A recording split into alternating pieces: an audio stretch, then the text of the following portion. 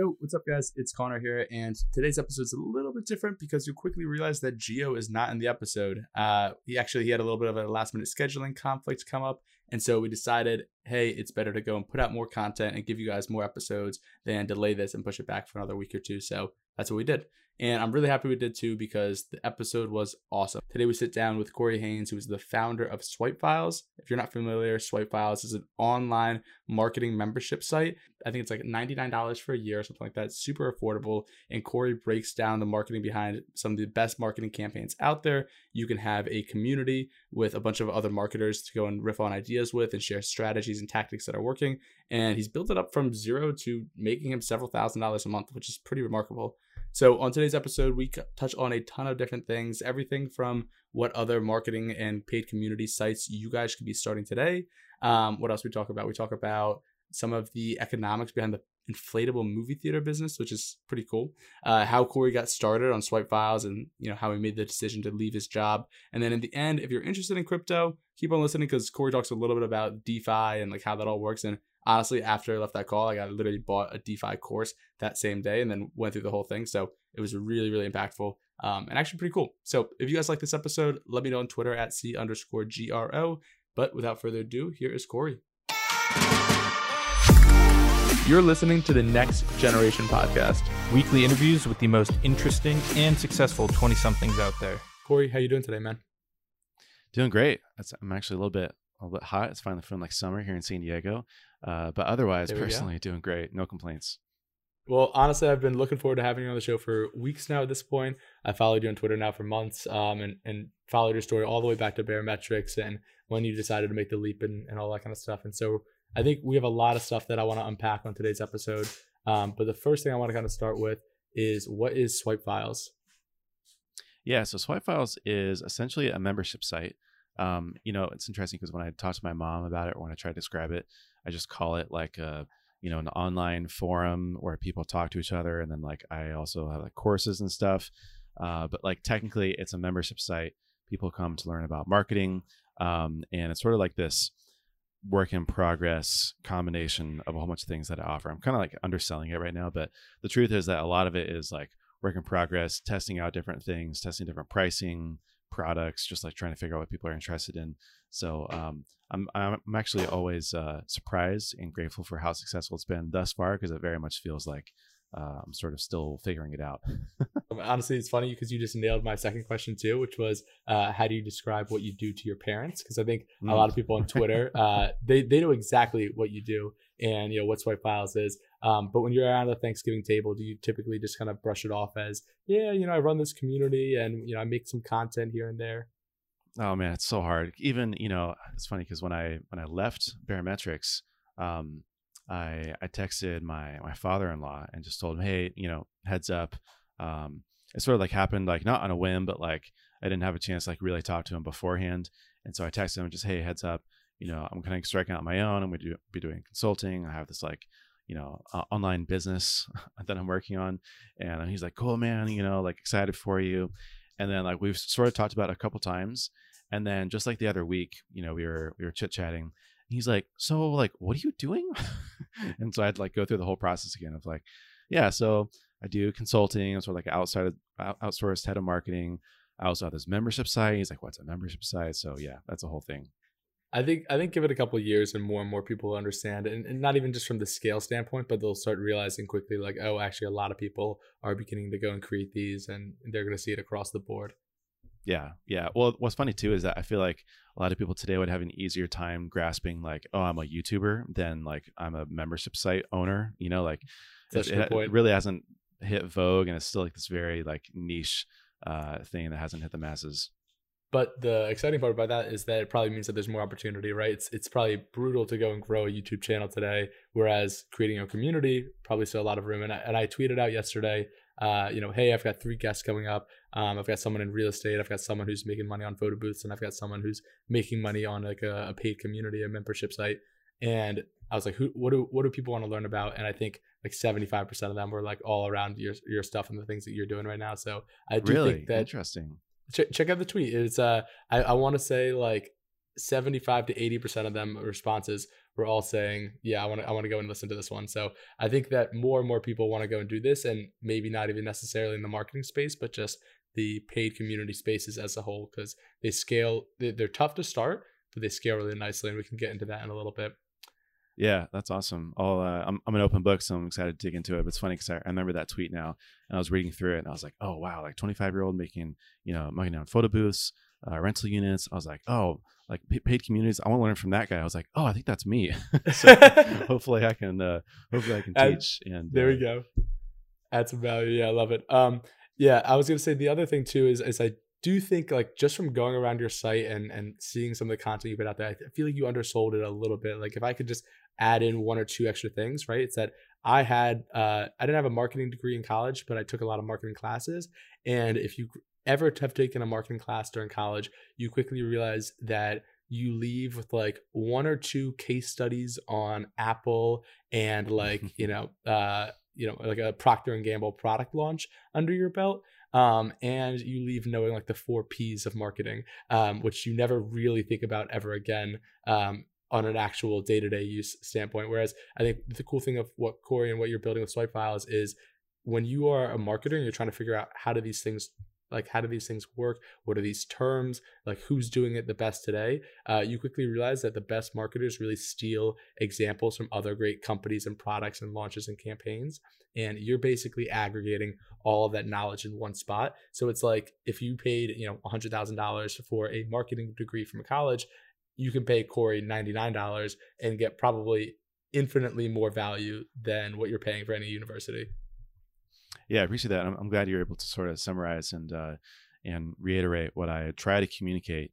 Because really what I'm all about personally is, I've been going through this whole like existential thing about, where do I take Swipe Files, and how do I really like distill why I care about marketing and like what I am about in marketing specifically. And I think personally what I've come to is that I really care about helping people who do have exceptional products or services or content get the attention that they deserve. And I realize this because I help family, I help friends out all the time. I get really hyped up and stoked about what people are working on. And the problem is that people are fantastic at making things, or they have these grand visions, or, they have this amazing cause. But the difference between them actually doing that, making a living at it, making a difference, getting in front of people, is marketing. You need a way to get the attention that you deserve, and to bring people to you, to get people to understand it, to get people bought in. And that's what I love helping people with. And that comes in the form of, teaching people how to be audience first and customer centric, the remixing and sampling from other industries and sort of best practices.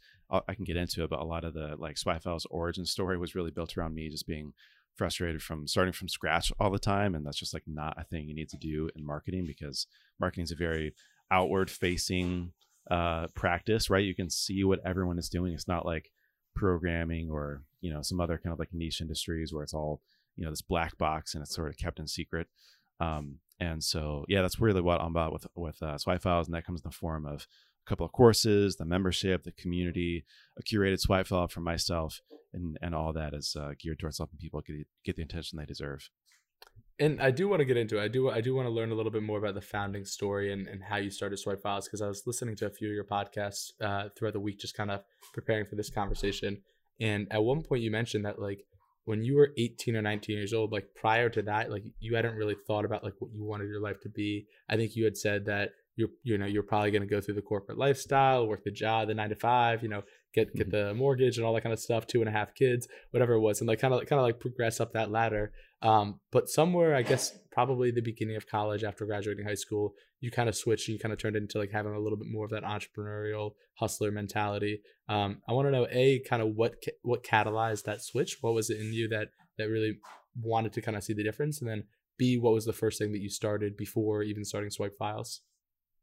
So I was on a road trip my freshman year of college to see some friends out in Arizona. I'm in San Diego, California. It's about a 4 to 5 hour trip, and it was just me and another friend. We're going out to see them. So, on long road trips, you start to have deep conversations, and so we got into what are our plans, what are we thinking, what are we doing, and so I told my friend sort of that spiel of yeah, I think I want to get a degree in accounting, or like maybe I'll become a financial advisor. I think was actually what I was kind of had my eyes set on at that time. Work 9 to 5, have a family, live a good life, have some hobbies, and just call it a day, live the American dream. And it was pretty like short and succinct, and I was very to the point. My friend was very much the opposite. In fact, he wasn't even going to college. He was taking a job. I think he had just started at Solar City. He's a very like extroverted sales, like people person.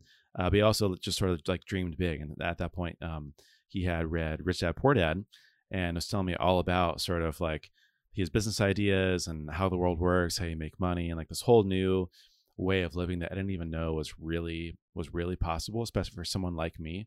I think during high school too, I struggled a lot with like, just insecurity and like who I am. And I was always really, really like shy, reserved, sort of just like, the thinker, and a little bit more, I mean, I'm an introvert at heart too, even though I'm like a little bit more lively and like kind of, come into myself a bit. Back then, especially, I was just like, no, I could never do that kind of stuff, or I could never be an entrepreneur, I could never be a business owner, stuff like that.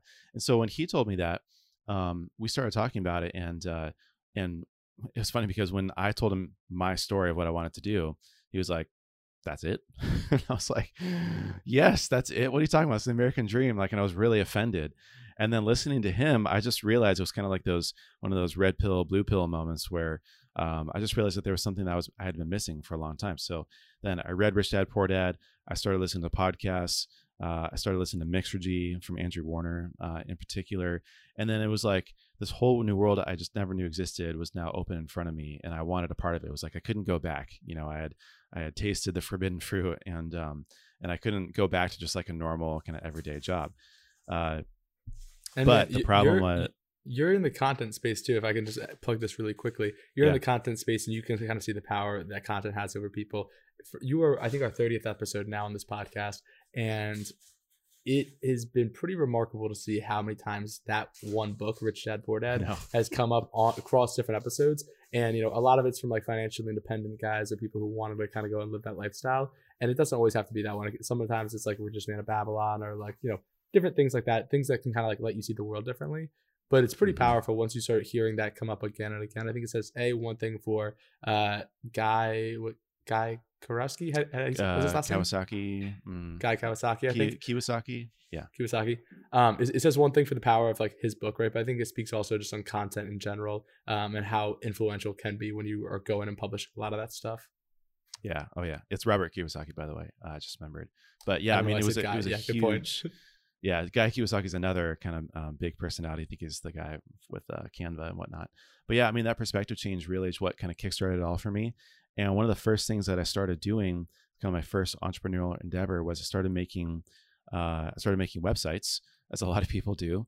And so I started working in WordPress, and then eventually Squarespace. And it was because, one, I had heard that I'd heard from another person at the college I was going to that they were making like $1,000 or $2,000 a month making websites for people, just like freelance. And at that time I was like, oh my gosh, $2,000 a month, like I would be rich. And if I could just do that on the side, this would be great. So I just started doing it for free for friends and for family, just to kind of like build up a portfolio, creating my own sites. And then I started trying to do for others, and I did a few. It was called Motif Design Co. And so I was just making Squarespace sites and charging, a couple $100 for a site, which, in hindsight, of course, is way too little and very undermonetized. But that was the first thing that I really started. And also, I think it was like the first money that I made sort of like out on my own. I think that my friend paid me $200 to make him a Shopify store and site. And that was just like this unlock. I was like, oh my gosh, I can just make money on my own. The problem was I'm not a great designer, and I also still was trading time for money. Even back then, didn't really love that concept a ton. And so I was looking for other stuff, and, experimented with lots of other stuff since then. Damn. Yeah. I think the one thing that you just said that resonated a lot with me was that I know I went to school up in Boston, and when you're up there, you basically have to do 3 internships throughout college, and they're 6-month paid internships, right? So the first one I worked for a tech company. I worked for a company called Drift. The second one I did my own co-op, basically just worked for my own e-commerce brand. And the third one worked for another tech company called Lola. And very different experiences all throughout. The first one, loved it, had an absolute blast. Second one, loved it, had an absolute blast. Third one, didn't love it as much. And when I look back on it, I'm like actually thinking like, okay, was it the company? Was it the team? Like why didn't I not like it? Because on paper, like it should have been very similar to the first one that I really enjoyed. And I genuinely believe it has to do with the fact that that second co-op really showed me how much you can make without needing to go and rely on a salary, a W-2, in order to go and actually make that money. And I think the second that, like, I don't care if it's a lemonade stand, selling websites or making websites or selling products on the internet, whatever it is, the second that you're able to at least create some kind of money outside of working a 9 to 5, you start thinking differently. And then I think that it only gets exponentially more valuable as you go and are able to make money without having to directly put in your own hours, right? Like if you got to a point where you developed the front end for this website design agency, and now you had a team in the back end who was making all of these websites, and all you were really doing is, going in, a couple hours a week and like assigning tasks to different people, like that quickly becomes more interesting because it's more scalable. It's not correlated to your time. You're still making money even when you're not working, which I think is really cool. Oh yeah. I mean, that's just been the biggest thing. And especially, I think part of my kind of whole experience was when I was going to school, I was living it was like about a 45-minute drive away from school and from work. But through traffic and stuff, I was driving like literally like 3 to 4 hours a day. And I had this weekend job too, where I was setting up outdoor movie screens that were inflatable for like parties and parks, city events and stuff like that.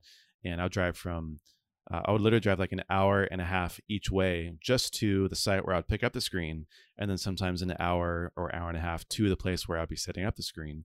And so I had tons and tons of time to listen to audiobooks, listen to podcasts. And at a certain point, I think I went through Andrew Warner's entire catalog, which was like, at that time was like 800 episodes.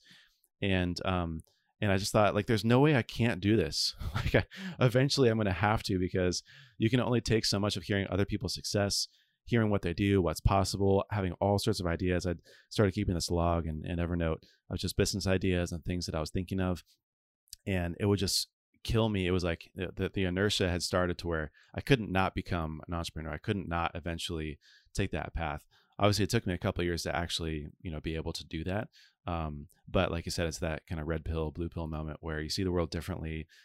You experience what it's like. You get a taste, and then you don't want anything else. I absolutely love that. 2 things I want to dive into there. The first one is the education phase that you kind of went through. So who is Andrew Warner? First of all, I'm not familiar with him. Yeah, Andrew Warner's the host of Mixergy. It's just a long time kind of startup podcast. Awesome. So when I hear that kind of story, I'm reminded of this podcast that we just did the other week with a guy in real estate, Craig, and he kind of brought up this point is when you're getting into real estate specifically, super scary. People are always like, I don't want to lose a bunch of money. I don't really know what I'm doing, etc. But what he basically laid out was like a framework or a thought process of saying, hey, if you go and you sit down and you just listen to all of the real estate podcasts out there, right? Like Bigger Pockets was the example he brought up. Listen to all of those podcasts, read all of their books, study a bunch of the stuff, go through like a bunch of mock deals, things like that.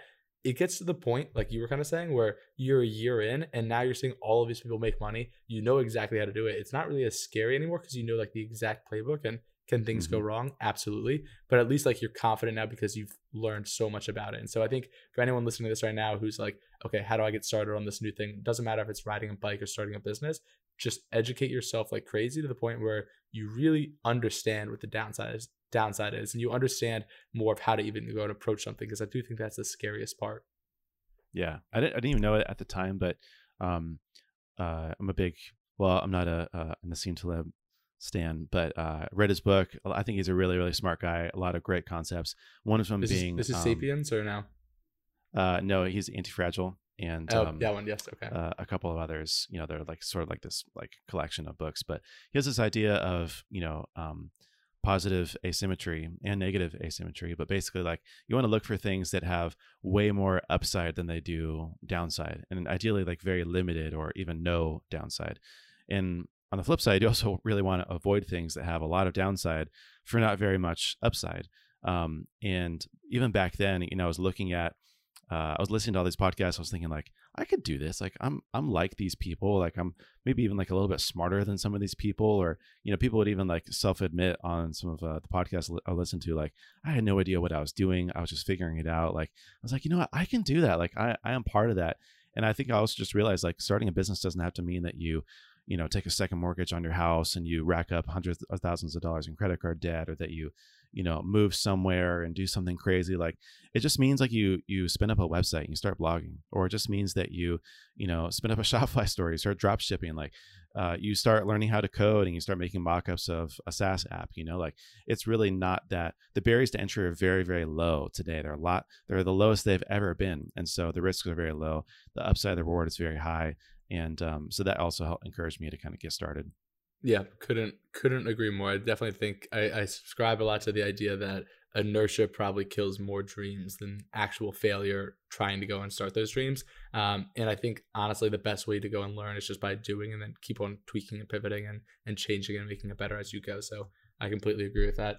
The other thing, we're going to get into the paid community stuff real quick and more of the economics behind Swipe Files, because I do think that that's going to be why a lot of people are listening to this episode too. But I couldn't let you get past the setting up these inflatable movie screens and not learn a little bit more about that business and see how much money you're making, just because we just had on Zach Tyler from Peak Photo Booths. And I was like, this dude's making $50,000 a month setting up these photo booths at events. And I'm not sure if you were at that level, but I would love to know the hustle behind that and how much someone can go and make and how to even get started in something like that. Well, I wish that was my business, but I can tell you my perspective from being one of the employees and one of the sort of kids they're hired for super cheap to go and do all the work for them. But basically, it was called Funflix, and you can look it up. I think there's it's sort of a national brand that they franchise, I believe. And so I was working for basically like the Southern California licensed franchisee. And it actually changed ownership a couple of times while I was working for them. I worked for them for about 2.5 years.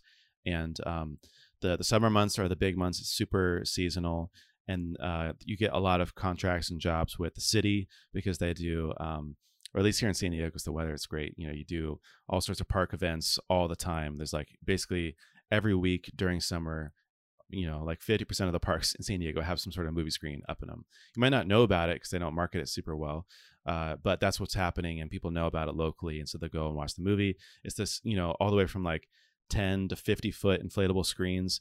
I was stuffing a 150-pound inflatable screen in the back of my 2008 Ford Focus and then driving it around and setting up myself. And there's all sorts of nightmares around the wind blowing it away, or like it losing air and having to like literally I had to like sit on it one time and like hold a hole shut with my hand just so that it wouldn't deflate and the movie wouldn't die. The scratches on DVDs. Anyways, the interesting part about the business is that it was mostly on weekends.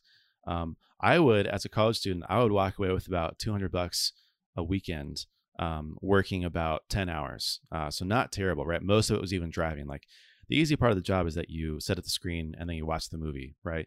The hard part is all the things that go wrong and the whole setup and driving back and forth. But I know that I think the prices started at like $1,000 a job or like a project or whatever it was, and then went all the way up to like 10 grand. So they were making good money.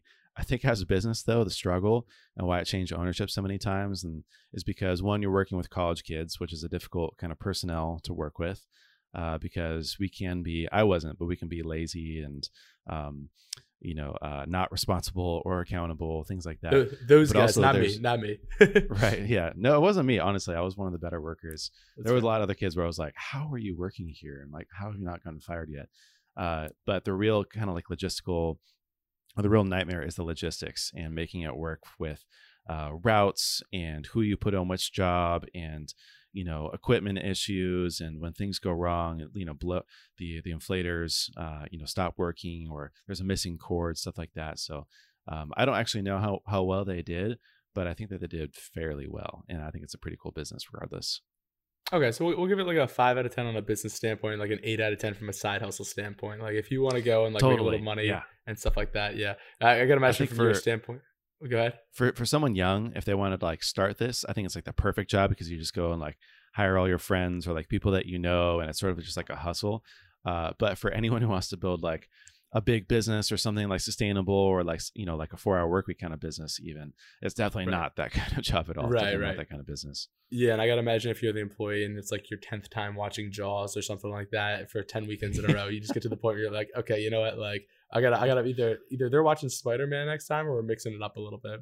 Um, I've literally seen Frozen, Big Hero 6, and Sandlot over 100 times each. oh my god, that's so funny.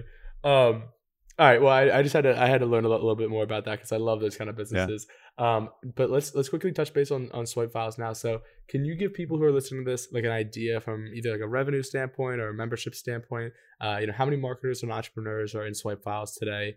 Yeah, let's start there. Yeah. So the interesting part is that it's gone through a couple of like iterations and phases and like even like monetization kind of models. And also the interesting part is that now, so it's very like subscription based. It's a membership site. I have kind of these 2 tiers as of now. It's probably going to change. I'm actually planning on changing it a little bit later, but it's $99 a year for the base membership, what I call it, kind of pro membership. And then there's an all access membership, which is $3.99 that renews into $99 a year. That also includes the 2 courses that I've created. So like my first year in business, it wasn't really like a subscription. It was mainly just like the course sales and sort of just like these lifetime memberships that I was selling. And it actually did really well. So I believe it was $83,000 in the first year. And now I've moved much more to the membership model, more a subscription. And so I think technically today, as of this recording, I have somewhere around like 350 members. But I've also like done some like one-off sales for like landing page audits, and I do like a small amount of consulting. And then there's like the all access membership, which is a higher upfront cost, the $3.99 that renews in the $99. So I couldn't tell you like the running 6-month kind of trailing revenue, but it's probably somewhere around 50 or 60 grand. And then like my MRR technically is about, I think it's right around $3,000 a month technically. So it's kind of like this, interesting mix of like, yeah, the recurring revenue, we have the one-off revenue. And then there's like, even then with the recurring revenue, I collect it all up front since it's an annual membership. And so like every month looks a lot different, even though it's like recurring revenue. When you were figuring out the pricing strategy around that, is there a reason that you wanted to do annuals versus having to do like, I guess the equivalent would be like $8 a month, or maybe my math's wrong, maybe like $7 a month or something like that. Because like Yeah. it's a super affordable way to break into marketing, meet a bunch of marketers, and learn a bunch of stuff.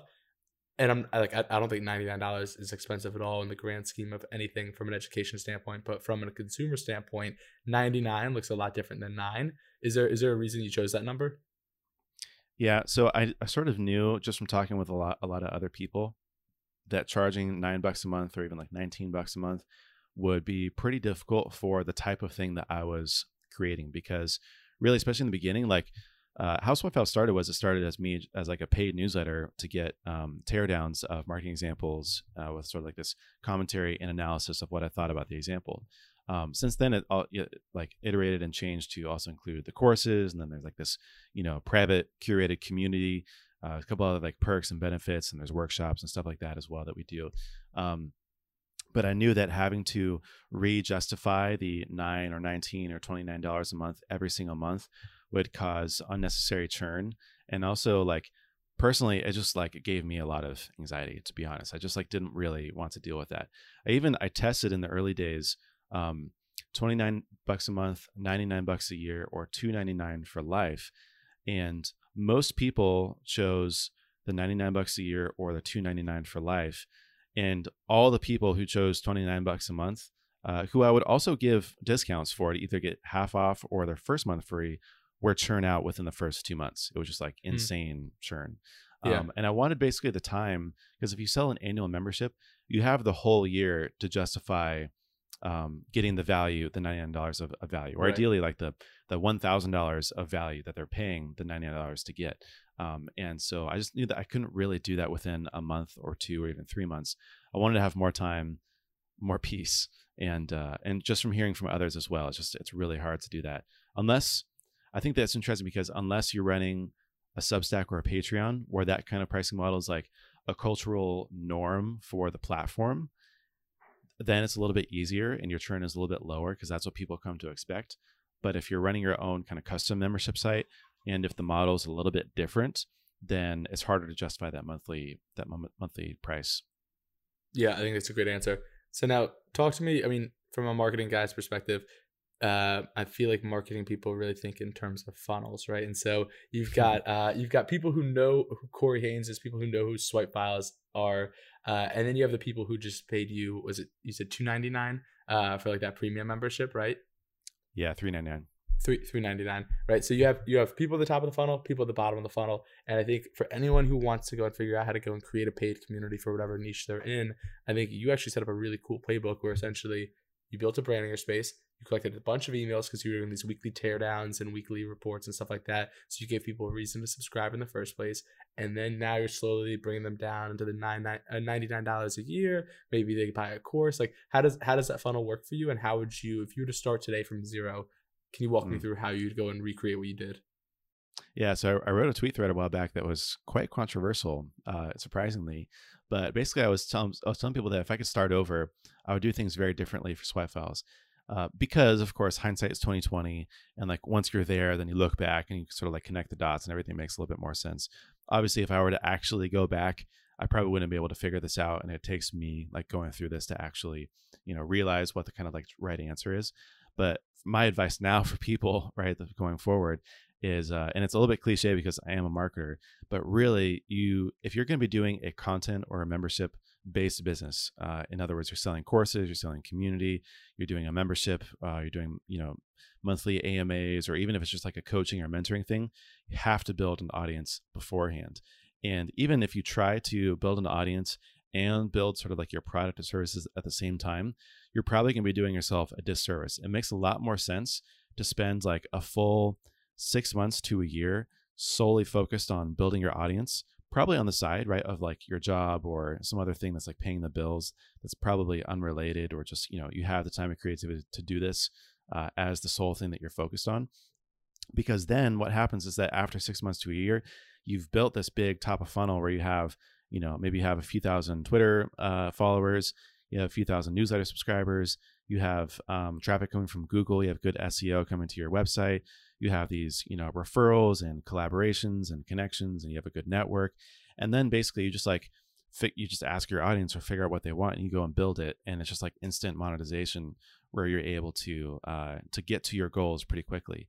Whereas if you're starting from scratch and you don't have an audience, or you have a really small audience, and then you try to build your audience at the same time as your products, then you're sort of doing like this juggling act that really doesn't end up being, it ends up being a little bit like mutually exclusive. Like what you want to do in the early days is you want to create all the content that you would eventually monetize and give it away completely for free in a really specific medium like Twitter or like a newsletter. And then you can package that up into something where there's a really specific outcome, or you give step-by-step instructions, or you give hand-to-hand coaching, or you give more examples, or just a more premium offering on top of that free stuff that you've already created. And you say, hey, if you want help with this, or you want to go through my cohort-based course, you want to go through my course, you want to join my membership where you can actually put this stuff into action, then buy my stuff. But if you haven't built the credibility, if you don't have the legitimacy, if you don't have the audience, you don't have the trust that you built at scale, those relationships that you built with your audience, then basically you're going to be, monetizing crickets, right? You're going to be trying to create money out of thin air, right? Like literally, who are the people that you would be selling to? Like, do you expect to go viral? It's just not going to happen. So thankfully, when I launched my first course, which would eventually be like, kind of like, I guess like the first thing that I did was Swipe Files. It was called Mental Models for Marketing. I had about 2,000 Twitter followers at that time. And I didn't know this playbook, right? But I had already built up a decent size audience. I only had actually 300 newsletter subscribers on the waitlist for the course. But then when I launched, I made 10 grand when I launched. And I was like, oh, like this works. So I went and created another course. And then I went and started building swipe files. Going back, I think that it would have been easier for me to get to my goal of 1,000 true fans, which is 1,000 paid members for swipe files on that recurring kind of subscription model, if I had really focused longer and built up. Now I have 11,000 Twitter subscribers or followers and 6,000 newsletter subscribers. And if I had just started from there, from right now, and turned it on, I think I would have had even more success or been able to sort of like grow quicker. So anyways, that's a whole bunch of thoughts on that. But I'm curious, how is that a controversial take? Because I think like you describing that, you laying that out makes a ton of sense to me. And I think like the immediate, my mind goes to two people right away when you lay this out for me. The first one is actually, I guess it's probably a competitor of Swipe Files, but he was my old manager, and you definitely know him. DGMG? Yeah, exactly, Dave. And so like he has 100,000 plus followers on LinkedIn. He has his whole paid community with DGMG, whatever like that. And like I was talking to, like I would have like monthly check-ins with him, whatever, at my old job. And I would just be like, how are things going like with your community? He's like, dude, all I do is I give away free shit all day. And then I, like once or twice a month, I'll be like, by the way, you want more than just me? Like you want the other good stuff? Like go here. Right. And he's like, all I do is just give stuff away for free. And I build up enough of a brand that people trust me to know that the rest of this stuff is going to be good. That's the first thing. The second thing is that this reminds me of is Gary Vaynerchuk's book, I want to say, called Jab, Jab, Right Hook, something like that. Yep, exactly. And the whole principle there for anyone who's not familiar with the book is essentially just saying, hey, if you go for like the right hook right away, like you're not going to knock anyone out. You're not going to go and like convince anyone to go and buy your product in this case, right? But the jabs theoretically represent like free stuff, right? Like, hey, let me give you value. Let me give you value. Let me give you value. And like consistently for free to the point where you've never met someone on the internet, but you follow them enough and you look forward to what they have to say. You think that they're credible. You think that what they have to say is interesting. And now they are giving you a deeper dive, right? A look behind the curtain into like this more exclusive piece of content that they didn't just spend 30 seconds writing this tweet. They spent, 30 days making this course. So it's going to be exponentially better. And then you're more willing to go and purchase it because they've given away all of this free content over the years. Yeah. I think that the reason that it was controversial is because one, people kind of point to a lot of exceptions to the rule where they like point to this person and say, look at them. They don't have an audience or any Twitter followers, but they're, a billionaire and they have like these businesses or whatever. And then the other thing I think is that people just aren't comfortable with that statement. They just want to believe that the world works differently. They don't have to. And the third thing is that there are some nuances to how this applies to different business types and even industries. But the principles are really, building an audience is really how do you build trust with people at scale. And so you can apply this to a software business and you can go out and do a bunch of sales before you even have a product, and you can talk to customers, you can do customer development. This is actually like my long-term goal, by the way, is to build a SaaS business, like sort of like what I'm doing on the side. I can't there isn't like too much to share on that, even more than that. But like, if you want to apply this to software, you just go and you talk to hundreds of people who can be your potential customer. You ask them all about their business, you get to know them. And then once you have their trust and you have something to show for, then you say, hey, look at this thing I'm building. Is this interesting? Would you want to pay money for it? The same thing, actually, my friend Benji Haim here in San Diego, he's the founder of Grow and Convert, content marketing agency. And him and Davis, his co-founder, they started writing a blog called Grow and Convert about content marketing. They grew it to, I don't know, something crazy, like 35,000 visitors a month to the blog. And then they're like, hey, we're an agency now. Like, if you want us to do content marketing for you, here you go. And then they had like 8 clients, like right off the bat. So I actually think that it does apply, and people there are, of course, exceptions to the rule. There always will be, but I think that the easiest way to do this and the most like confident way that you can assure success for yourself is to go that route of building an audience first, establish trust, build rapport, expertise, show that you're legit, give stuff away for free. And then you come with the membership site, with the software business, with the agency or service on top of what you've already been building on the content. And I was going to say, there are so many, like the finishing a software is the goal. There are so many playbooks out in the wild today of people doing exactly that. The 3 that come to mind instantly for me, Russell Brunson did exactly that, right? And he finished with ClickFunnels. You can actually see one working out in real time right now with Billy Jean. I think his whole handle is like Billy Jean is marketing. Are you familiar with this guy? Oh yeah, he's here in San Diego also. I didn't know he's building a software product. So his whole thing, like in this past year, this is why I'm saying it's in real time, is like content, scripts, courses, things like that. And all of earlier this year or late last year, he basically said, I am retiring from this business. I'm hanging up the books or closing the books or whatever like that. And like, here's all of, like, he did, like, obviously in true Billie Jean fashion, like a very big, like, my retirement sale, buy every piece of content I've ever made kind of thing. Smart. I think he crushed it with that. But now he's switching over into software. And so I think somewhere on his Instagram or somewhere you can find the link in terms of what he's doing. I kind of forget what it is. And the third one is another guy on Twitter, Ryan Dice. He's given away so much stuff, went to the membership route with digitalmarketer.com, and now he's got several different either community or software products with like Recess and Scalable and things like that. So the playbook's out there. Like, I think you're following the exact right track too, which is really cool to see. Yeah, there's also Nathan Barry of ConvertKit. Yep. Before that, he was selling ebooks and courses on software design. Even, so I had this list actually of like Swipe Files inspiration for when I can look at the date right now. It was August 14th, 2020, right before I launched the paid community part of Swipe Files. And you can look at people like 2 p.m. by Websmith, Trends by The Hustle, MakerPad by Ben Tossell, Ministry of Testing by Rosie Sherry, Lenny Rachitsky's newsletter, and there's a community, a bunch of courses and stuff. MakerMind by Anne-Laure Lecomte, DGMG, Love Dave, and MetaMac Hypergrowth a few years back. Product Manager HQ, which was actually sold later for a large sum, but that was all like a free kind of thing, and then they monetized it.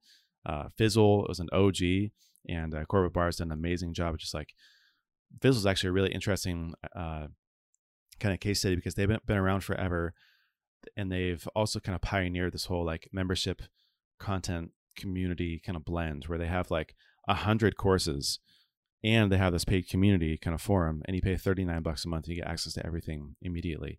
And now Corbett Barr has built a bunch of software products on top of that as well. Now MakerPad's part of Zapier, and like they're all interconnected, right? One thing leads to the next. That's awesome.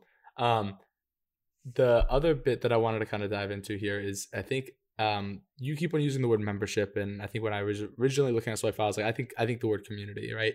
And there's obviously two different parts there, right? Because there's the I guess one to many, which is you creating a course, you finding cool things to go and swipe for people, and then throwing it in there, and that's probably more the membership part, which like they will consistently go and get good vetted content from you. But now the other part, and this is kind of where things get a little bit more valuable from a brand standpoint, is when you have the other 349 marketers who are in this community now also creating content and sharing that with them, right? Because if you're putting in 20 to 40 hours a week just finding really interesting content, that's your time, right? But now if everyone else is like, oh, I just saw this in the wild, let me go and dump it into Swipe Files, right? That's when like the real value and like the gears start churning in this business. Would you recommend one of the questions I was going to ask is that from a community standpoint, it's kind of scary because if you have 10 people, it's not valuable. I mean, it could be if it's like a mastermind kind of group thing or whatever, right? But for the most part, it's not going to be. Would you recommend that people start off with more of this membership model where they're still the ones who are distributing a lot of the content until they reach a critical scale of like, call it 100, 200, 300 people, and then switch more into a community, whether that's a Facebook group or whatever? Yeah, I think that you definitely need some sort of critical mass of it, about like 50 to 100 people to join a community to make it work. Because what's going to happen is that, a fraction of those, maybe like 10%, will be like really active. And then you need to have like even those people, who are checking in and out. You have like the lurkers, then you have people who check in and out a couple times a month. Then you have people who are really active. You need those numbers to work out in your favor. But you also just need to build the momentum to get things started in the first place. So I was actually really, really scared and nervous to launch the community. And I built it out of a personal need for me because I felt like I didn't really connect with any other communities, and it wasn't exactly what I was looking for. So as an entrepreneur, you just sort of build what you want to see in the world, right? And so I figured, okay, I want this thing. Maybe other people want it too. So the first thing I did was I went to Twitter and I asked a bunch of people if that would be interesting, and basically did some kind of like customer development of, what communities are you a part of? Why are you a part of them? What do you like? What do you not like? Which ones you tried that didn't work out? Yada, yada, yada. Did the same thing with the newsletter. And then I had sort of, kind of earning trust at scale. I had about 100 people that I was DMing and or threading on emails with, kind of just dialogue and even like challenging them sometimes about like, trying to really figure out, is this something that they would pay for, that they would feel is useful enough to really check into every day in a community.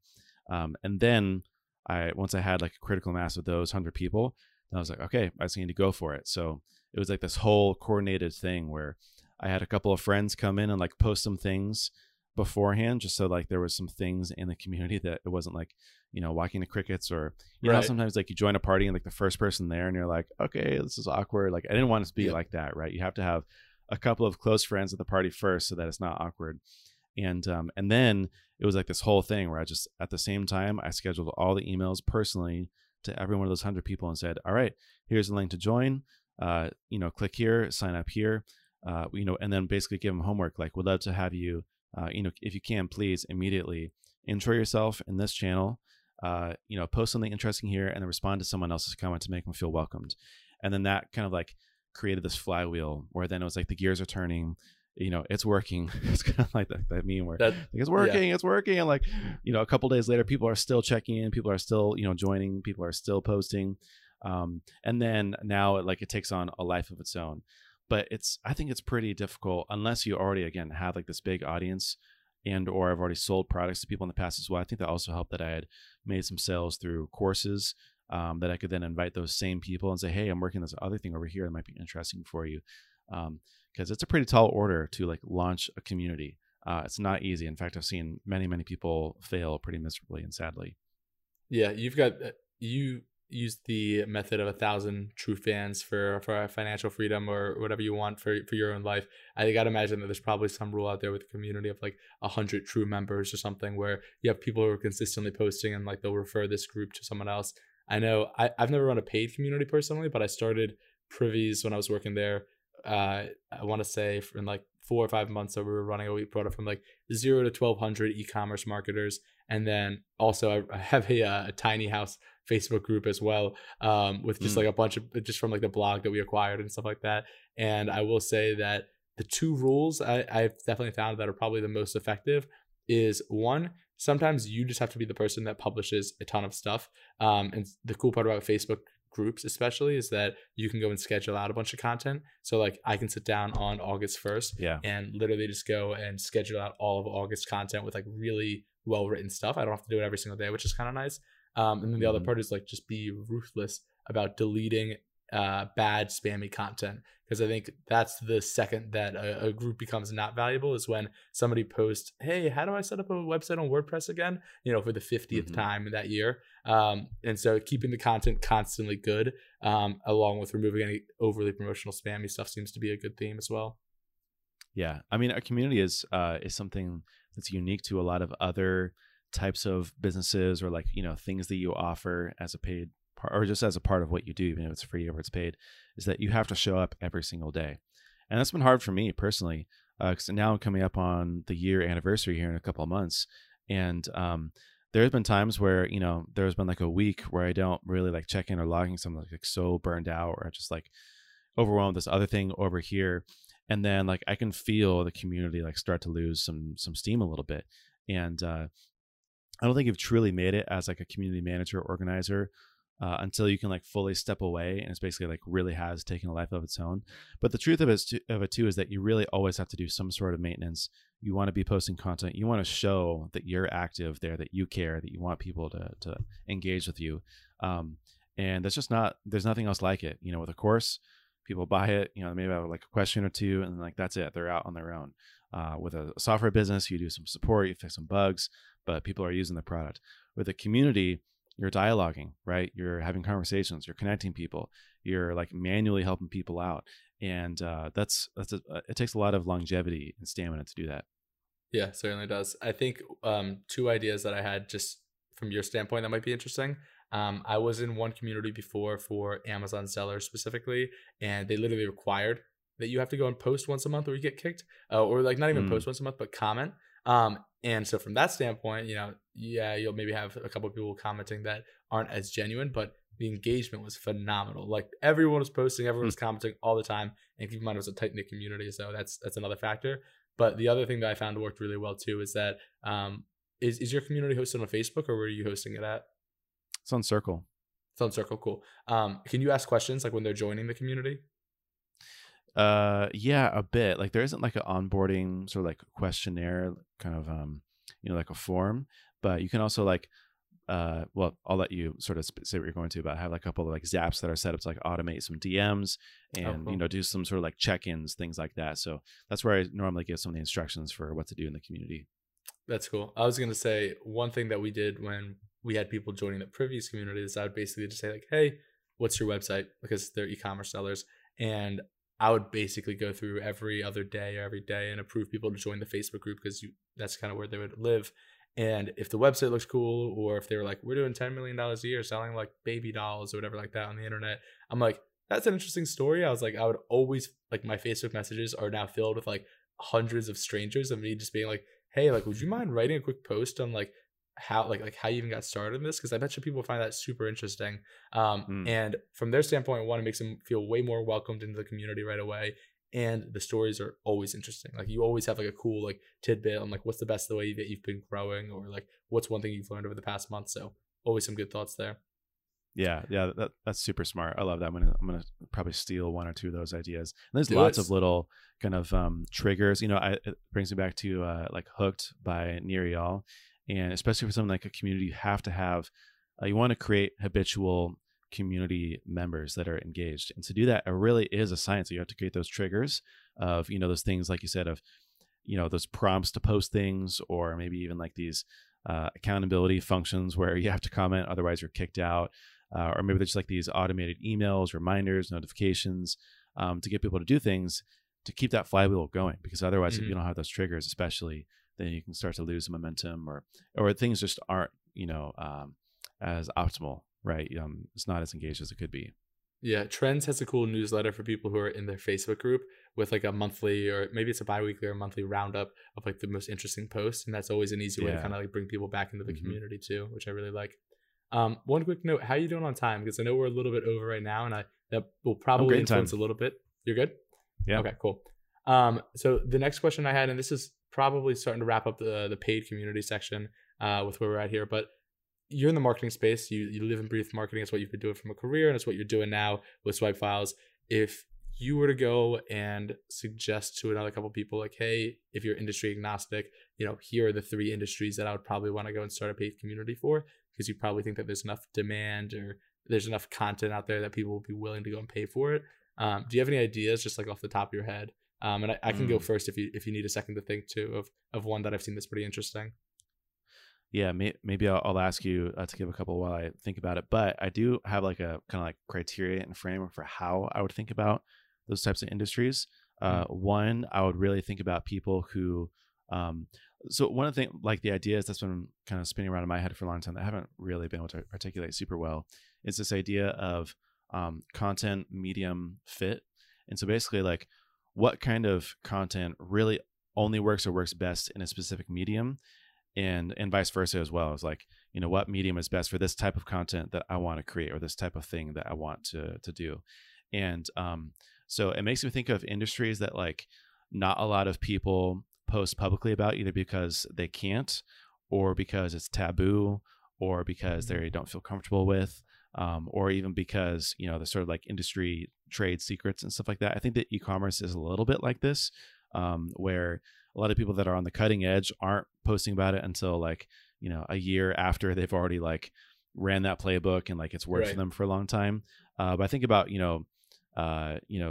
industries that are maybe like a little bit older, or I think about like real estate is kind of one of those big ones. All sorts of different niches. That you could have like a commercial real estate one, or like a residential, or a heartland real estate, or like coastal, or even all sorts of different types like Airbnb, short-term rental, renting to nurses. Like there's probably all sorts of things in there, just because like who's talking about that stuff, like, right? Like, can people find free content online? If not, there's probably an opportunity either for you to blog about it, or to create a community for other people to do all the work of sort of blogging or creating content around it.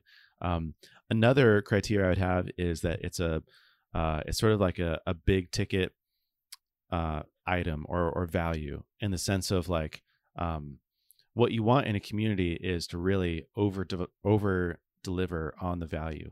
And so if people feel like, hey, like this $1,000 a year that I'm paying for like a membership is getting me all my leads from my consulting business, Right. or is, getting me connections or access to these people that I wouldn't have access to, people will gladly pay the $1,000 a year, all day long. In fact, I was listening to one of the My First Million podcasts with Sam Parr and Sean Puri, and they were talking about this one business. I forget what it's called, some sort of acronym, but people pay or businesses pay 6 figures to have access and be in the association, and all they do is host biannual conferences, Sure. and then you're listed there, right? Right. Same thing for people. People will pay. In fact, my friend John Doherty of Credo, he basically curates a marketplace of marketers who offer services, and it's lead gen for those marketers. And now for him, it's basically he's providing lead gen, but on a recurring membership basis. And that's a really, really easy sell for both sides, right? So if there's something that's really high value that you can deliver through a community, I think that makes a lot of sense, either because it's exclusive, or, what you're doing is a high ticket kind of industry. Maybe it's finance or real estate or starting a business is kind of one of those things. What are people willing to pay a lot of money in? And I think one of the other parts that I would think about is, what are industries that are I think that what tends to happen for a lot of people is they want to over kind of niche within what they're working on. So there's a lot of tech communities, there's a lot of e-commerce communities, a lot of marketing communities, but I think that I would go and look for kind of the sweaty startup, normal everyday kind of stuff. What is no one else going to create a paid membership community unless you have some sort of access to that type of person or to that community, or you are one of these people, maybe you're train collectors, or master Lego builders, these really niches that are not tech or business related. I think there's got to be huge opportunities there also. Yeah, I gotta imagine you can probably just spend months on Reddit finding all of these really niche ones of people who are just posting a ridiculous amount. I actually came because I knew I was gonna ask this question to you, and I came with a few different ideas that I've seen or think could be cool. So the first one was that Ryan Deiss mentioned earlier in the podcast. He now runs a company called Scalable, and Scalable, basically, to sum it up, if you've never run a business before, you think that the way to run a business is you do all the work, it gets to be really big, and then you're rich, right? I'm oversimplifying here a little bit, but this is the way. When in reality, one of the most difficult parts about running a business, hands down, is you just have to create procedures and operations to keep the business going even when you're not around. And so that's basically saying, you were just describing before, hey, I have all these zaps set up, right? So that way they'll get auto emailed when they join the community. Building up processes like that, documenting it, and now handing it over to an employee or a virtual assistant and saying, this is now your job and I'm paying you to do this, is a really big part about running a business. And Ryan Deiss basically built Scalable, and in it you have business owners who are sharing standard operating procedures, their playbooks for hiring. Here's literally the template that I use when onboarding a new employee. All of this kind of stuff is stuff that you don't really think about from a business.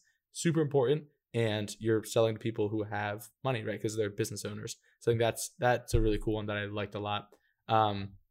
A couple other ones that I was just riffing on, and I would love to hear your takes on this. You mentioned nurses quickly. Traveling nurses, I think, could be a huge opportunity, mostly because of the fact that they're constantly changing assignments every few months. So they want to hear other nurses' opinions on certain hospitals and things like that. They want help negotiating. If it's your first time doing it, it's really confusing. Apartments, leases, things like that. You're going to be, whether you're going from Boston to San Diego or to DC, wherever it is, you want to go and have a reliable way to know, hey, this girl was in Seattle and she loved it at this hospital, but then Brittany was down in Louisiana and absolutely hated this hospital, right? So you kind of start knowing which ones to avoid and which ones to go to. Probably a lower price point, and maybe churn after a year or two, because not everyone does this full time, but I think it could be pretty cool. The other one I had here, this one I don't think anyone's doing, and this one might strike a chord for you because you mentioned you wanted to be an accountant. But I gotta imagine a community for accountants to share tax strategies and codes would be super interesting, because I've talked to several different business owners before, and you have one business owner who's like, my accountant literally just found me this grant. It's $200,000 a year. It's for New Jersey manufacturers, and I'm gonna make $200,000 or whatever like that from this grant. And then you have another person who's like, my accountant hasn't like they do the books. They don't do anything else for me, right? And so if you have all of these accountants like sharing tax codes and strategies Right. and like answering questions, I gotta imagine that would do really well. I don't know if that's already out there though. I think that that's a good one. It reminds me of my sort of really plugged in my church, and the church administrator is basically like the COO of the church, if that makes sense. Like he's, doing all the admin and finances and a lot of the hiring and sort of, making everything work so that the pastors can actually do their job as pastors. And he was telling me about like what it's like to be that person. And I was like, does every church have a church administrator? And he's like, oh yeah, like it's a really tight knit community because, we swap stories and strategies, and we all know each other, refer each other. And so that just made me think like, oh, that would be a great, community or like association membership, because again, like those are really hard to reach kind of people. And unless you're really well networked, then you probably don't have access to other people like you. And so if you can just kind of like plug in and automatically have this network, even if it's like really minimal, you just like want access to be able to ask someone a question one day, that's probably a 10x value kind of proposition. That's amazing. Yeah, I think that, along with like fundraising in general, I noticed like even if you're not in the church space, like a good part of church finances revolves around fundraising and like getting contributions and things like that. I know that there's a lot of fundraising softwares out there, but it'd be pretty interesting to hear people who do this full time, like if they have communities or tactics or like giveaways, promos, whatever they're running, could be pretty cool. I like that one a lot. The last one I have here is, it goes back to, takes it away from the nurses and accountants and churches and takes it back to like the actual business core bits. There's already like, I think the cool part about a community like Trends run by The Hustle is that you have a lot of like really scrappy people, everyone who wants to like, either make their first business or people who are running like $500 million businesses all in the same community. So you have a lot of variety, but I do think that there's a lot more opportunity out there for verified communities. And basically what I mean by that is like, hey, I run a business and I'm verifying I'm doing over $1 million a year in revenue, or I'm running a business and, I verify I have over 50 employees. Because I do think that like, if I ran a business doing $10 million a year, I really don't want to see posts about people asking how to form an LLC, but I would love to hear posts about like how somebody found their first VP of marketing, right? Because that's probably something that I'm also going through. So I think the verified ones where like I literally have to go and send my financials to this person, I pay $5,000 a year to join the community, would probably do really, really well. Probably difficult to scale, but you only need a couple of these people. I think that's why Andrew Darian of e-commerce Fuel has done so well. I remember listening to him for a long time, and that they like basically had to do that to get rid of some of the spam, but that ended up being like one of the big value propositions. Like, that everyone who's joining is like you at a certain stage, and you can expect a certain quality of content. Yeah, 100%. I think that's really cool. All right, last question I've got here on the paid communities. I love doing that little brainstorm there. How expensive was your domain? Oh yeah, good question. So it's, you own a fantastic domain name. I'm imagining it costs you several $1,000s to buy. Yeah, and even then, it's the plural. So there's swipefile.com, which is owned by Nova Medora of copywritingcourse.com, and he's really, really genius, killing it. I'm very, very jealous and envious of him, but also learn a lot from him. By the way, you mentioned Dave being sort of like a competitor. I actually feel like this is kind of interesting bit on the paid communities is that I actually feel like for a lot of content-based businesses and people and memberships, that it's definitely not like a zero-sum game. And there's actually a lot more opportunity to collaborate than to compete, because I'm actually a member of DGMG, and I'm a member of, some good content. I'm a member of like a whole bunch of other stuff that are like in marketing and doing something similar. But the thing with content is that it's very unique to a certain niche or person or stage. And like, even if there are like direct competitors, quote unquote, they probably like have a different flavor of what they're offering. And so I don't really see it as like competition at all. And the content is different too. Like if you think about it right now, I have a subscription to Netflix and Hulu, right? Like they're the same, they're the same exact business, but the content is different. And I subscribe to them because, season of Dave just came out on Hulu. I watch it there. New season of Drive to Survive comes out on Netflix. I'm watching it there, right? So you get to see both. And I think to your point, 5 years ago, nobody would know what the hell you're talking about if you're saying I run a paid community, a paid newsletter or whatever. You guys are making the space bigger. Right, exactly. So anyways, a tangent on that, but back to the domains. Swipefiles.co was, I think it was like a couple $100. That's how I got on it from Navamodora. So swipefiles.com is the plural version of that. So it's not even like the ideal domain. But I think that the sticker price was $5,600. And basically I'm paying it like on a payment plan through, like one of the registrars lets you do that basically. So it comes out to like $180 a month or something like that over a couple of years. And I'll probably end up paying it off, but I'm kind of just like, letting that ride for a while until I can sort of like, I'm expecting like Black Friday, Cyber Monday to have like a big influx, and then I'll use some of that for that. But it was worth it just for like the branding. And I was also mainly just scared that someone else would buy it up and I would never be able to. And domains are real estate on the internet, so you might as well kind of buck it up. It only gets more expensive later. I was gonna say it's a great domain, which is why I feel like I had to ask it. I've talked to other founders of like software companies who have purchased domains for hundreds of thousands of dollars, and I don't know how big your bank account has to be to justify a purchase like that. But I do think that you made the right move buying that. I think it's a really good domain. All right, I wanna start just quickly wrapping some things up with just a little bit more about like how you think about certain things. And the biggest one that I love spending time on, mostly because I just went through this phase myself, and I think we got connected because I messaged you on Twitter about like your switch and all this kind of stuff here. But you have this really great post about when you quit Barometrics, which is the last company that you worked at. And for anyone who hasn't read it, just go to Corey's Twitter. I think is it still pinned at the top of your Twitter? I think so, yeah. Mm-hmm. Maybe. Okay, yeah. So it should be pretty easy to find. But I basically messaged you trying to figure out like a financial breakdown of like, hey, did you model this out? Like, is your burn still good? like all this kind of stuff. But I wanted to ask you, just like money aside, anyone can put up a spreadsheet, figure out how much they've spent over the past couple of months, figure out how much they need to make, and do that math out. That's pretty simple. But money aside, like, what was the hardest part about making the switch from working for someone else and running marketing over at Barometrics to running all of Swipe Files?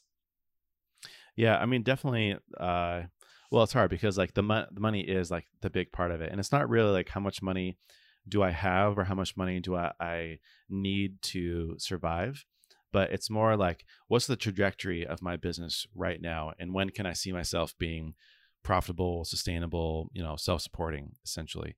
And so the hardest part for me when I made the leap, as I call it in the blog post, is that that to me wasn't really very clear. And so I still I kind of have, I call it entrepreneur purgatory, because I have one foot into consulting, and basically I'm like the outsourced head of marketing for SavvyCal with Derek Reimer as the founder. It's just us two and a support person. And then I have, another foot into Swipe Files and like my own businesses and like this new kind of software project that I'm working on. And so I did that because at the time it wasn't really clear like what the revenue trajectory of Swipe Files was. Today, I could support myself full-time just on Swipe Files. And even back then, I had sort of like, I had at least, I like the emergency fund of like 3 to 6 months of cash, right? Just in case I need to like went to zero. And like, that's the only thing I could survive on. But there was like this big mental switch of, I think definitely like that consistency of a paycheck more to like, okay, like actually I need to create that consistency for my business. It's not just like, it works out, money comes out of thin air, or even like you said, especially for a membership site, the revenue is all over the place, right? So like September, right when I quit, I had made like 15 grand that month. And then like the next month I made like 3. And the month after that I made like 12. And so then like I have to like save and like forecast. And it was just like a bit overwhelming to really understand, like I have to really plan the cash flow. I need to plan what the trajectory looks like so I can be comfortable. I need to plan where the money is coming from this month so that I can pay my bills. And it's not always very straightforward. Yeah, well said. And I think the other way of looking at it too is the one book I recently just read that I don't know if you've already read it or not, Profit First. Have you heard of this? Yeah. Mm-hmm. Yeah. Have you read it? Yeah. I was gonna say I found that to be extremely helpful just because, based on the way you're running your business, usually profit's the last thing. It's, revenue minus expenses equals profit. But a lot of times taking kind of control of your finances by focusing on that profit first, pulling that out of the business, and then letting the rest of the business run actually is one of the easiest ways to kind of like get your financial stuff under control, assuming you have some degree of cash flow. But it's interesting to say like the uncertainty and the purgatory is pretty tough, like switching over. I feel like from my standpoint, like when I left Privy a couple months back, it really went from the first month, it's like, wow, this backlog of 6 months stuff that I've like been meaning to do all this time, like I just got done in 4 weeks. That's fantastic. And then for me personally, I was like, and it sounds like maybe you went through this too. Days like 31 through 60 were like, so like I just like worked like crazy for 4 weeks because I like felt like I had something to prove. I left this job. I like did it for a reason, and we had so much like progress. But now I kind of have to like go back to like, okay, that I can just clear out the backlog. Like, what do I do now? And I think days 31 through 60 are a little confusing because you're like, okay, I got to start setting up procedures. I got to go and start like figuring out like where we're trying to take this business. And for a lot of stuff, like you quickly start to like try to do a bunch of new things when in reality, like you just kind of have to double down on all the things that are still working. And like, it's easy to be in a 100+ person company or whatever, and they already know it's working. They got that stuff figured out. That's the reason they have 100+ employees. A lot of times, not always, but a lot of times. And so really you're just being assigned to do work. That's kind of why people start to hate it over time, as you just do the same stuff over and over and over again. When in reality, just to go and start and run the business, you're doing different things every day. But a lot of the times getting started, it's like, hey, no, I just have to come up with 3 new blog posts this week. I just have to come up with 3 new ad creative this week. I just have to come up with 3 new newsletters this week. And like, it gets repetitive, but like, that's how a business works. It's how a business grows. And it takes a little bit to like learn that when you first start getting started. Oh yeah. And that's entirely my experience. And I think it's pretty jarring at first because like you said, you start to, even if you do start to figure out what works, then you're like, okay, I just need to like keep doing what works over and over and over again, you know. And like I now the beauty of it is that like your time isn't directly related to money. Like you're sort of like, you have this compounding effect, right? And it's not like you're not paying yourself for every hour that you work on it. Like the results speak for themselves later on. But then you have to really learn to love the process, and you have to get into routine. You have to build the right habits.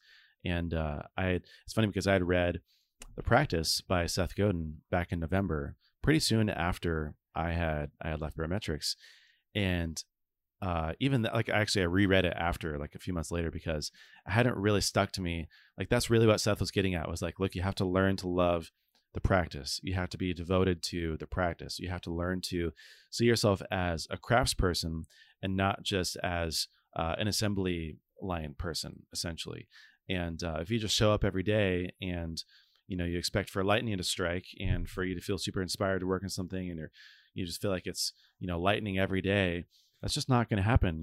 It's a little bit boring. Like you said, you're working on like, even for me, I've been in a rut for the last like 2 months because I felt a little bit burned out, just like death by a thousand cuts, trying to work on all these different things together. And then I was like, okay, I just need to sit down and really focus. I've been really focused on Twitter for the last couple of months. I've been really thinking about sort of like the vision for I Want to Take Swipe Files. And now like I'm blocking off weeks at a time just to work on like one thing. I'm working on the Tiny Marketing Ideas newsletter. Then I'm going to work on my own kind of like automated newsletter drip for like a week or two. Then I'm going to work on curating like my swipe file that I'm offering to members. Then I'm going to work on a new course, and then maybe another new course, and then some course updates. And then like, it's going to be the end of the year. And that's it. And like, it sounds so simple, but that's the practice. That's what you have to devote yourself as a membership site owner / creator / content creator / business owner. And if I could say just one thing there too, you brought up a point that kind of got overshadowed there, which is like, hey, you took a step back to go and create this vision of what you want Swipe Files to be and what you want your career, your company to be, etc. Did you have that prior to those past couple of months? Well, I think that I thought I did, or I had pieces of it. But until sort of like the rubber hits the road and you really start making use of what you have, like what this vision is, then it doesn't really matter. Like they're just kind of like these ideas, right? But then, so I'm a part of this creator mastermind, and shout out to Jay Akunzo, who sort of helped me and us go through this. It's still very much work in progress, but he kind of helped us go through this practice of why, how, and what.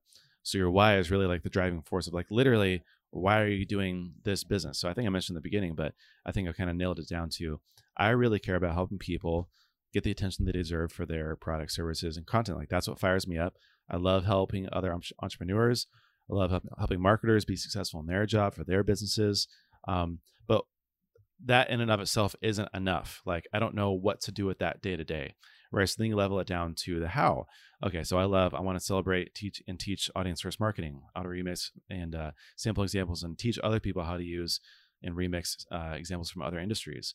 I want to market from a place of first principles and frameworks and psychology instead of just like tactics and strategies. I want to advocate for minimal viable marketing, like just doing enough that you need. I want to push the boundaries, like, okay, so these are all kind of like these core tenets and pillars. Okay, so I can see like, my curated SWI file kind of filling into that second one, right? I can see like this course filling into like this pillar over here.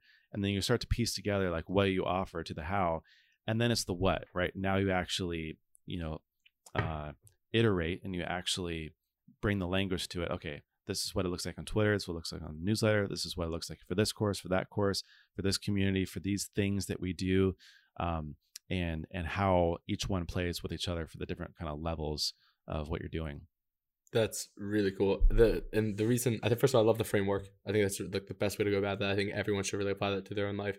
I think the reason I asked the question about the vision and the grand strategy is because when I was working at Privy, Dave brought up a really good point during one of the meetings where it's like we had just finished a big marketing campaign we were doing. People were just kind of tired and burnt out, whatever. And he brought up a quote that I remember now where it's like, people burn out because they don't know why they're doing what they're doing, right? And I think about that a lot, right? People, you can typically work 80 hours a week and still not get burnt out if you're doing what you love to do all the time. And I'm not saying this is always true. Like, you should take care of yourself, focus on yourself first, absolutely. But I think people will get burnt out after doing things for like 40 hours a week, 20 hours a week, solely because they're like, why am I doing this again? Like, what am I doing with my life? Like, do I even like this work? Whereas if you can clearly say to yourself, like, no, like, I love helping people succeed, whether it's in their projects or business. And I do that best by doing these 3 things. And that's all I do on a day-to-day basis. Then you're going to be remarkably happy. And it doesn't matter if you spend 20 to 80 hours a week doing it. You're probably not going to go and get burnt out as a result. Yeah. I mean, it's interesting because it's true, like across the board for both entrepreneurs and for employees. But I think that if you're an employee, you can kind of like get away with not thinking about this because it's a job, quote unquote, and because it's paying the bills, and it's sort of like normal culturally to like not like your job and like be sort of like complacent with how unhappy you are in your job.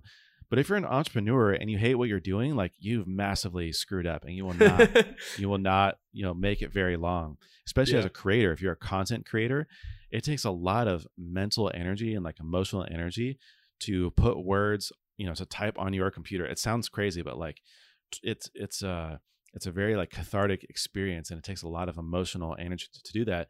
And if you don't have that energy, you're not going to be able to create, and you're going to burn out. And so it's super, super important to really get clear about your why, what you care about, because there really isn't another way to do it. Yeah, you hit the nail on the head. I didn't ever give content creators the credit until I started doing this podcast, taking Twitter a little bit more seriously. And you quickly realize, holy shit, this stuff's actually hard. And while it doesn't seem that hard, right? Like, to me in my head, I was always like, oh, people who are creating businesses, like, those are the creators, right? Like that stuff is hard. Convincing someone to give you dollars is hard. Convincing, people to give you a few likes or whatever like that on Twitter or listen to your podcast, that's not that hard. And then you do it and you're like, oh, nobody cared about what I said for the first 100 tweets. Okay. Like, I see the attention is infinitely more valuable than the money. And that's really what you're trying to fight for as a creator, which is interesting. Let's start wrapping things up. I wanted to get more into the podcast stuff, but I also think I want to avoid a 2-hour long podcast. We've just never done it before. And so, I think the solution to that is to probably bring you back on the show at a later point. But, 3 questions I want to wrap up with, and maybe it can be like somewhat of a rapid fire questions. 1, do you think that you'll ever have a job again? Aside from consulting stuff, which isn't really a job. Maybe. I mean, I could see myself like, if I end up selling a company one day, and then like, I want to stick around for a year or 2 to like, either as like part of the contract as in buying the company, and or just because I want to like coast for a bit, then like probably yeah. And or like, I don't know, maybe I end up burning out, or like the things that I work on don't work out very well, and I do want to just take like a normal job, and I've reached some sort of like financial security. So I think that I could, but it had to be under a very kind of specific set of very specific scenario or set of criteria, like those things. Right. On your terms versus on someone else's terms. Yeah. Second question is what are your favorite books to get better at marketing? And what's one book that you've read that's nothing to do with marketing that you just absolutely loved? Mm. Um, Favorite books for marketing, anything by Seth Godin, and probably like all the things by Seth Godin, more from like a philosophical level of like what is marketing and what does it mean to market, and kind of just like getting the right mindset for marketing to understand that it's not like the sleazy, slimy thing. And also like, this is how the world works and this is how people work. And this is how, you know, behavioral psychology works and stuff like that, you know, consumer psychology. A little bit more tactical, I really, really love and always recommend Position, or Obviously Awesome by April Dunford, all about positioning. It's mainly geared towards like B2B SaaS companies and tech companies, but I think it also gets really tactical and applicable for e-commerce companies and for services companies, and really anything. It's all about like, how do you communicate what you do as something that's valuable and different and worth investing in. And she has like this really step-by-step framework. It's a pretty brief book, but it's like very, very tactical. Something not related to marketing. One of my favorite books in the last year has been The Ruthless Elimination of Hurry by a pastor named John Mark Comer. And he basically talks about sort of like the hustle and bustle of American culture, and just how it's not like a very life-giving way of living. And it's okay to like slow down and actually have to like be intentional about slowing down. And that doesn't mean like work less. It doesn't even mean like give up on your dreams, or like don't be an entrepreneur, or like, you know, give up on all your hobbies. It just means like build in slowness to your life, because it's so easy to get sucked up and like, oh, like the year flew by, and like every year you get older, life goes by quicker. And like, what happens when you're like, you don't want to be in that state and unhappy for a long time. You have to find fulfillment and purpose, and you want to be happy living your life, which tends to be a bit on the slower side that we tend to as Americans, and even probably globally around the country, around the world. It's probably similar to that. That's cool. I'm definitely going to buy that one, because I'm looking at the calendar today and I was like, it's already July 21st. Oh, like I know. the classic, Kills me. yeah, I know. Yeah, this classic small talk, but like the summer just goes by so quick. Yeah. And the other thing I was going to say is that the Seth Godin stuff, I agree. All of his books are phenomenal. And he is like the quintessential example of like the jab, right hook, where he puts out a blog post every single day on Seth's blog. And it's always good. It's just consistently good content. And I don't know where I read this, but he has some quote out there, something along the lines of like, he'll go on any podcast out there, but you have to have at least 100 episodes out. I don't know if maybe you posted this or someone posted this. Yeah. But I was like, okay, this is, was it you? Okay, it probably was. Then I was like, this is now my goal. I'm definitely just gonna reach out to him once we hit 100 episodes, because like, why not? Okay, so here's the secret: is that when I first launched Everything is Marketing, I wanted him to be the first episode. And so basically I told him, I was like, look, I know that you have this rule, but I want to show you that like, I know you, I've read all of your books, I listened to every podcast interview you've ever done, and I promise that this will be a podcast. Like I told him, like, here's all the people I'm going to have. And he said, I'm sorry, but I can't break my rule, but I'll come on after 50 episodes. So I'm on like episode 44 or something like that now that I've recorded. So pretty soon I'm going to hit him up again and email him and see if I can get him on the podcast. That's awesome. He will be a fantastic guest, and I'll definitely listen to that one. Last question I got for you. You recently ran a Twitter growth challenge, which I think is awesome. I was a part of it. I don't know if I really took it too seriously. I mostly just wanted to meet some interesting people. And for what it's worth, Twitter did grow during the time of being in that challenge. So I think that there's value there. And it was cool meeting some people and hearing like how they were going about it. How was that experience for you? And then also, really tough question, but who are your favorite 5 people to follow on Twitter? Oh yeah. So the experience as a whole has been really, really fun and really challenging. I was literally looking for like 2 to 3 other people to kind of like join me at just making like a text message group, to a group chat, just to be like, help each other, amplify each other, trade notes, swap notes. But then like so many people were interested, I couldn't really like say no. So I put together all these like Twitter DM groups, and then like made it a challenge, made it official, created a doc to like try to help people, and then kind of left people on their own. And as expected, like 95% of the people like dropped off within like the first month, I would say, and like haven't done very much. like the other 5% have just been like killing it and have been doing a my way group better is job. still like pretty active, like Dude, surprisingly. slaying. Yeah. And way better than me. And there was even like a month where I sort of like dropped out because I was like in this weird like existential kind of mood for swipe files and just like wasn't motivated. I was a little bit burned out on creating content. And so I definitely haven't met my goals, but I think that I've definitely learned the lesson that I needed to, which is I think I really understand how Twitter works now. And I know the formula. You just have to go and do the work. And so, I mean, a couple of the people that have really been killing it is Jeremy Moser, Amanda Natividad. I'm going to be blanking on a whole bunch of the other names and people in the challenge, but like you see other people doing a good job and it's the process working.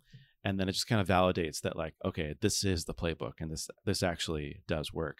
And so my goal was to get to 25,000 followers, which was like, intentionally a big, hairy, audacious goal. I'm at 11,000 today. I'm hoping to finish at around like 12 or 13,000 and get about halfway there. Started around 8,000, I believe. But it's been really, really fun. And then so favorite followers, I mean, I'm a huge fan of David Perel, Jack Butcher, Heaton Shaw. I'm going to be blanking on a whole bunch of other people that I find really, really interesting. I also, Nick Huber, Sweaty Startup. Yep. I try to be kind of diverse. Nat Eliason for all things like DeFi and crypto. Those are probably my top 5 actually. Pretty diverse. I was gonna say I think I just bought his course, which is pretty sick. I'm pretty sure we're talking about the same person. I don't really know if I found DeFi his orientation. Yes. Yeah. Really good, really helpful. Dude, if anyone's looking for that's it. another red pill, blue pill moment where you don't see the world the same after. I know, right? Yeah, I was talking to my buddy. I was like, you mean I can get an $80,000 loan in like 6 minutes? I was like, that's insane. Yeah. But fun fact, I've been funding all of my like angel investments and startup equity crowdfunding through this kind of DeFi stuff, basically like loaning to myself. And it's been really, really interesting. Let's hope that the market doesn't crash because then the loan to value might be scary. But that's my concern too. Not on the platform I'm using, not in Alchemix. And I bet that a few others will kind of follow their path. But basically there's because that's why I didn't do it initially. But and this is a whole tangent, but they don't, it's basically a self-repaying loan based on the interest that you earn through Yearn. And so that way there's no like loan to value, like collateralization level where you might, get collateralized and then you default essentially and you lose it. Right. It basically is just like you can repay it faster or slower, like whatever the interest rate is that you're earning right now. Damn, that's cool, man. You are a wide array of sources. Everything from paid communities to setting up TV screens, or I guess movie theaters, to DeFi. If people want to learn more about you and engage with your content, obviously join Swipe Files from the community membership standpoint. But where else can they go and find you? Definitely Twitter at Corey Haines Co. Also, my personal site is coreyhaines.co, and I have a list of basically all my projects that I'm working on, more like just about me. It's a pretty like brief page. It's kind of just like has like everything I'm interested in and things you want to know about me. Swipefiles.com to join the newsletter, which I'll be like really booting up here pretty soon. And then you can go to /membership for all things like the actual like product. And that's where the community, the courses, my curated swipe file is. And again, it's $100 a year. And in fact, for your listeners, they can use the code The Next Generation to get half off any one of the memberships. Love it. Make sure you sign up. And also plug your podcast too, because like I just again started listening to your podcast this week and they're awesome. Like they're actually really, really good. Yeah. If you want to listen to me ramble and give like weekly updates, then defaultalive.fm.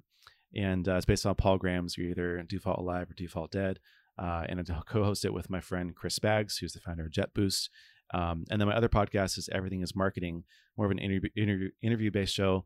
I've been describing it as the Tim Ferriss show, but for marketing and with much less famous people. So if that interests you, then you can go to everythingismarketing.fm. You're great at marketing, but you got to market your own products better because the podcast is way better than how you just described it there. But either way, appreciate your time today, Corey. It was awesome chatting with you. Thanks for having me.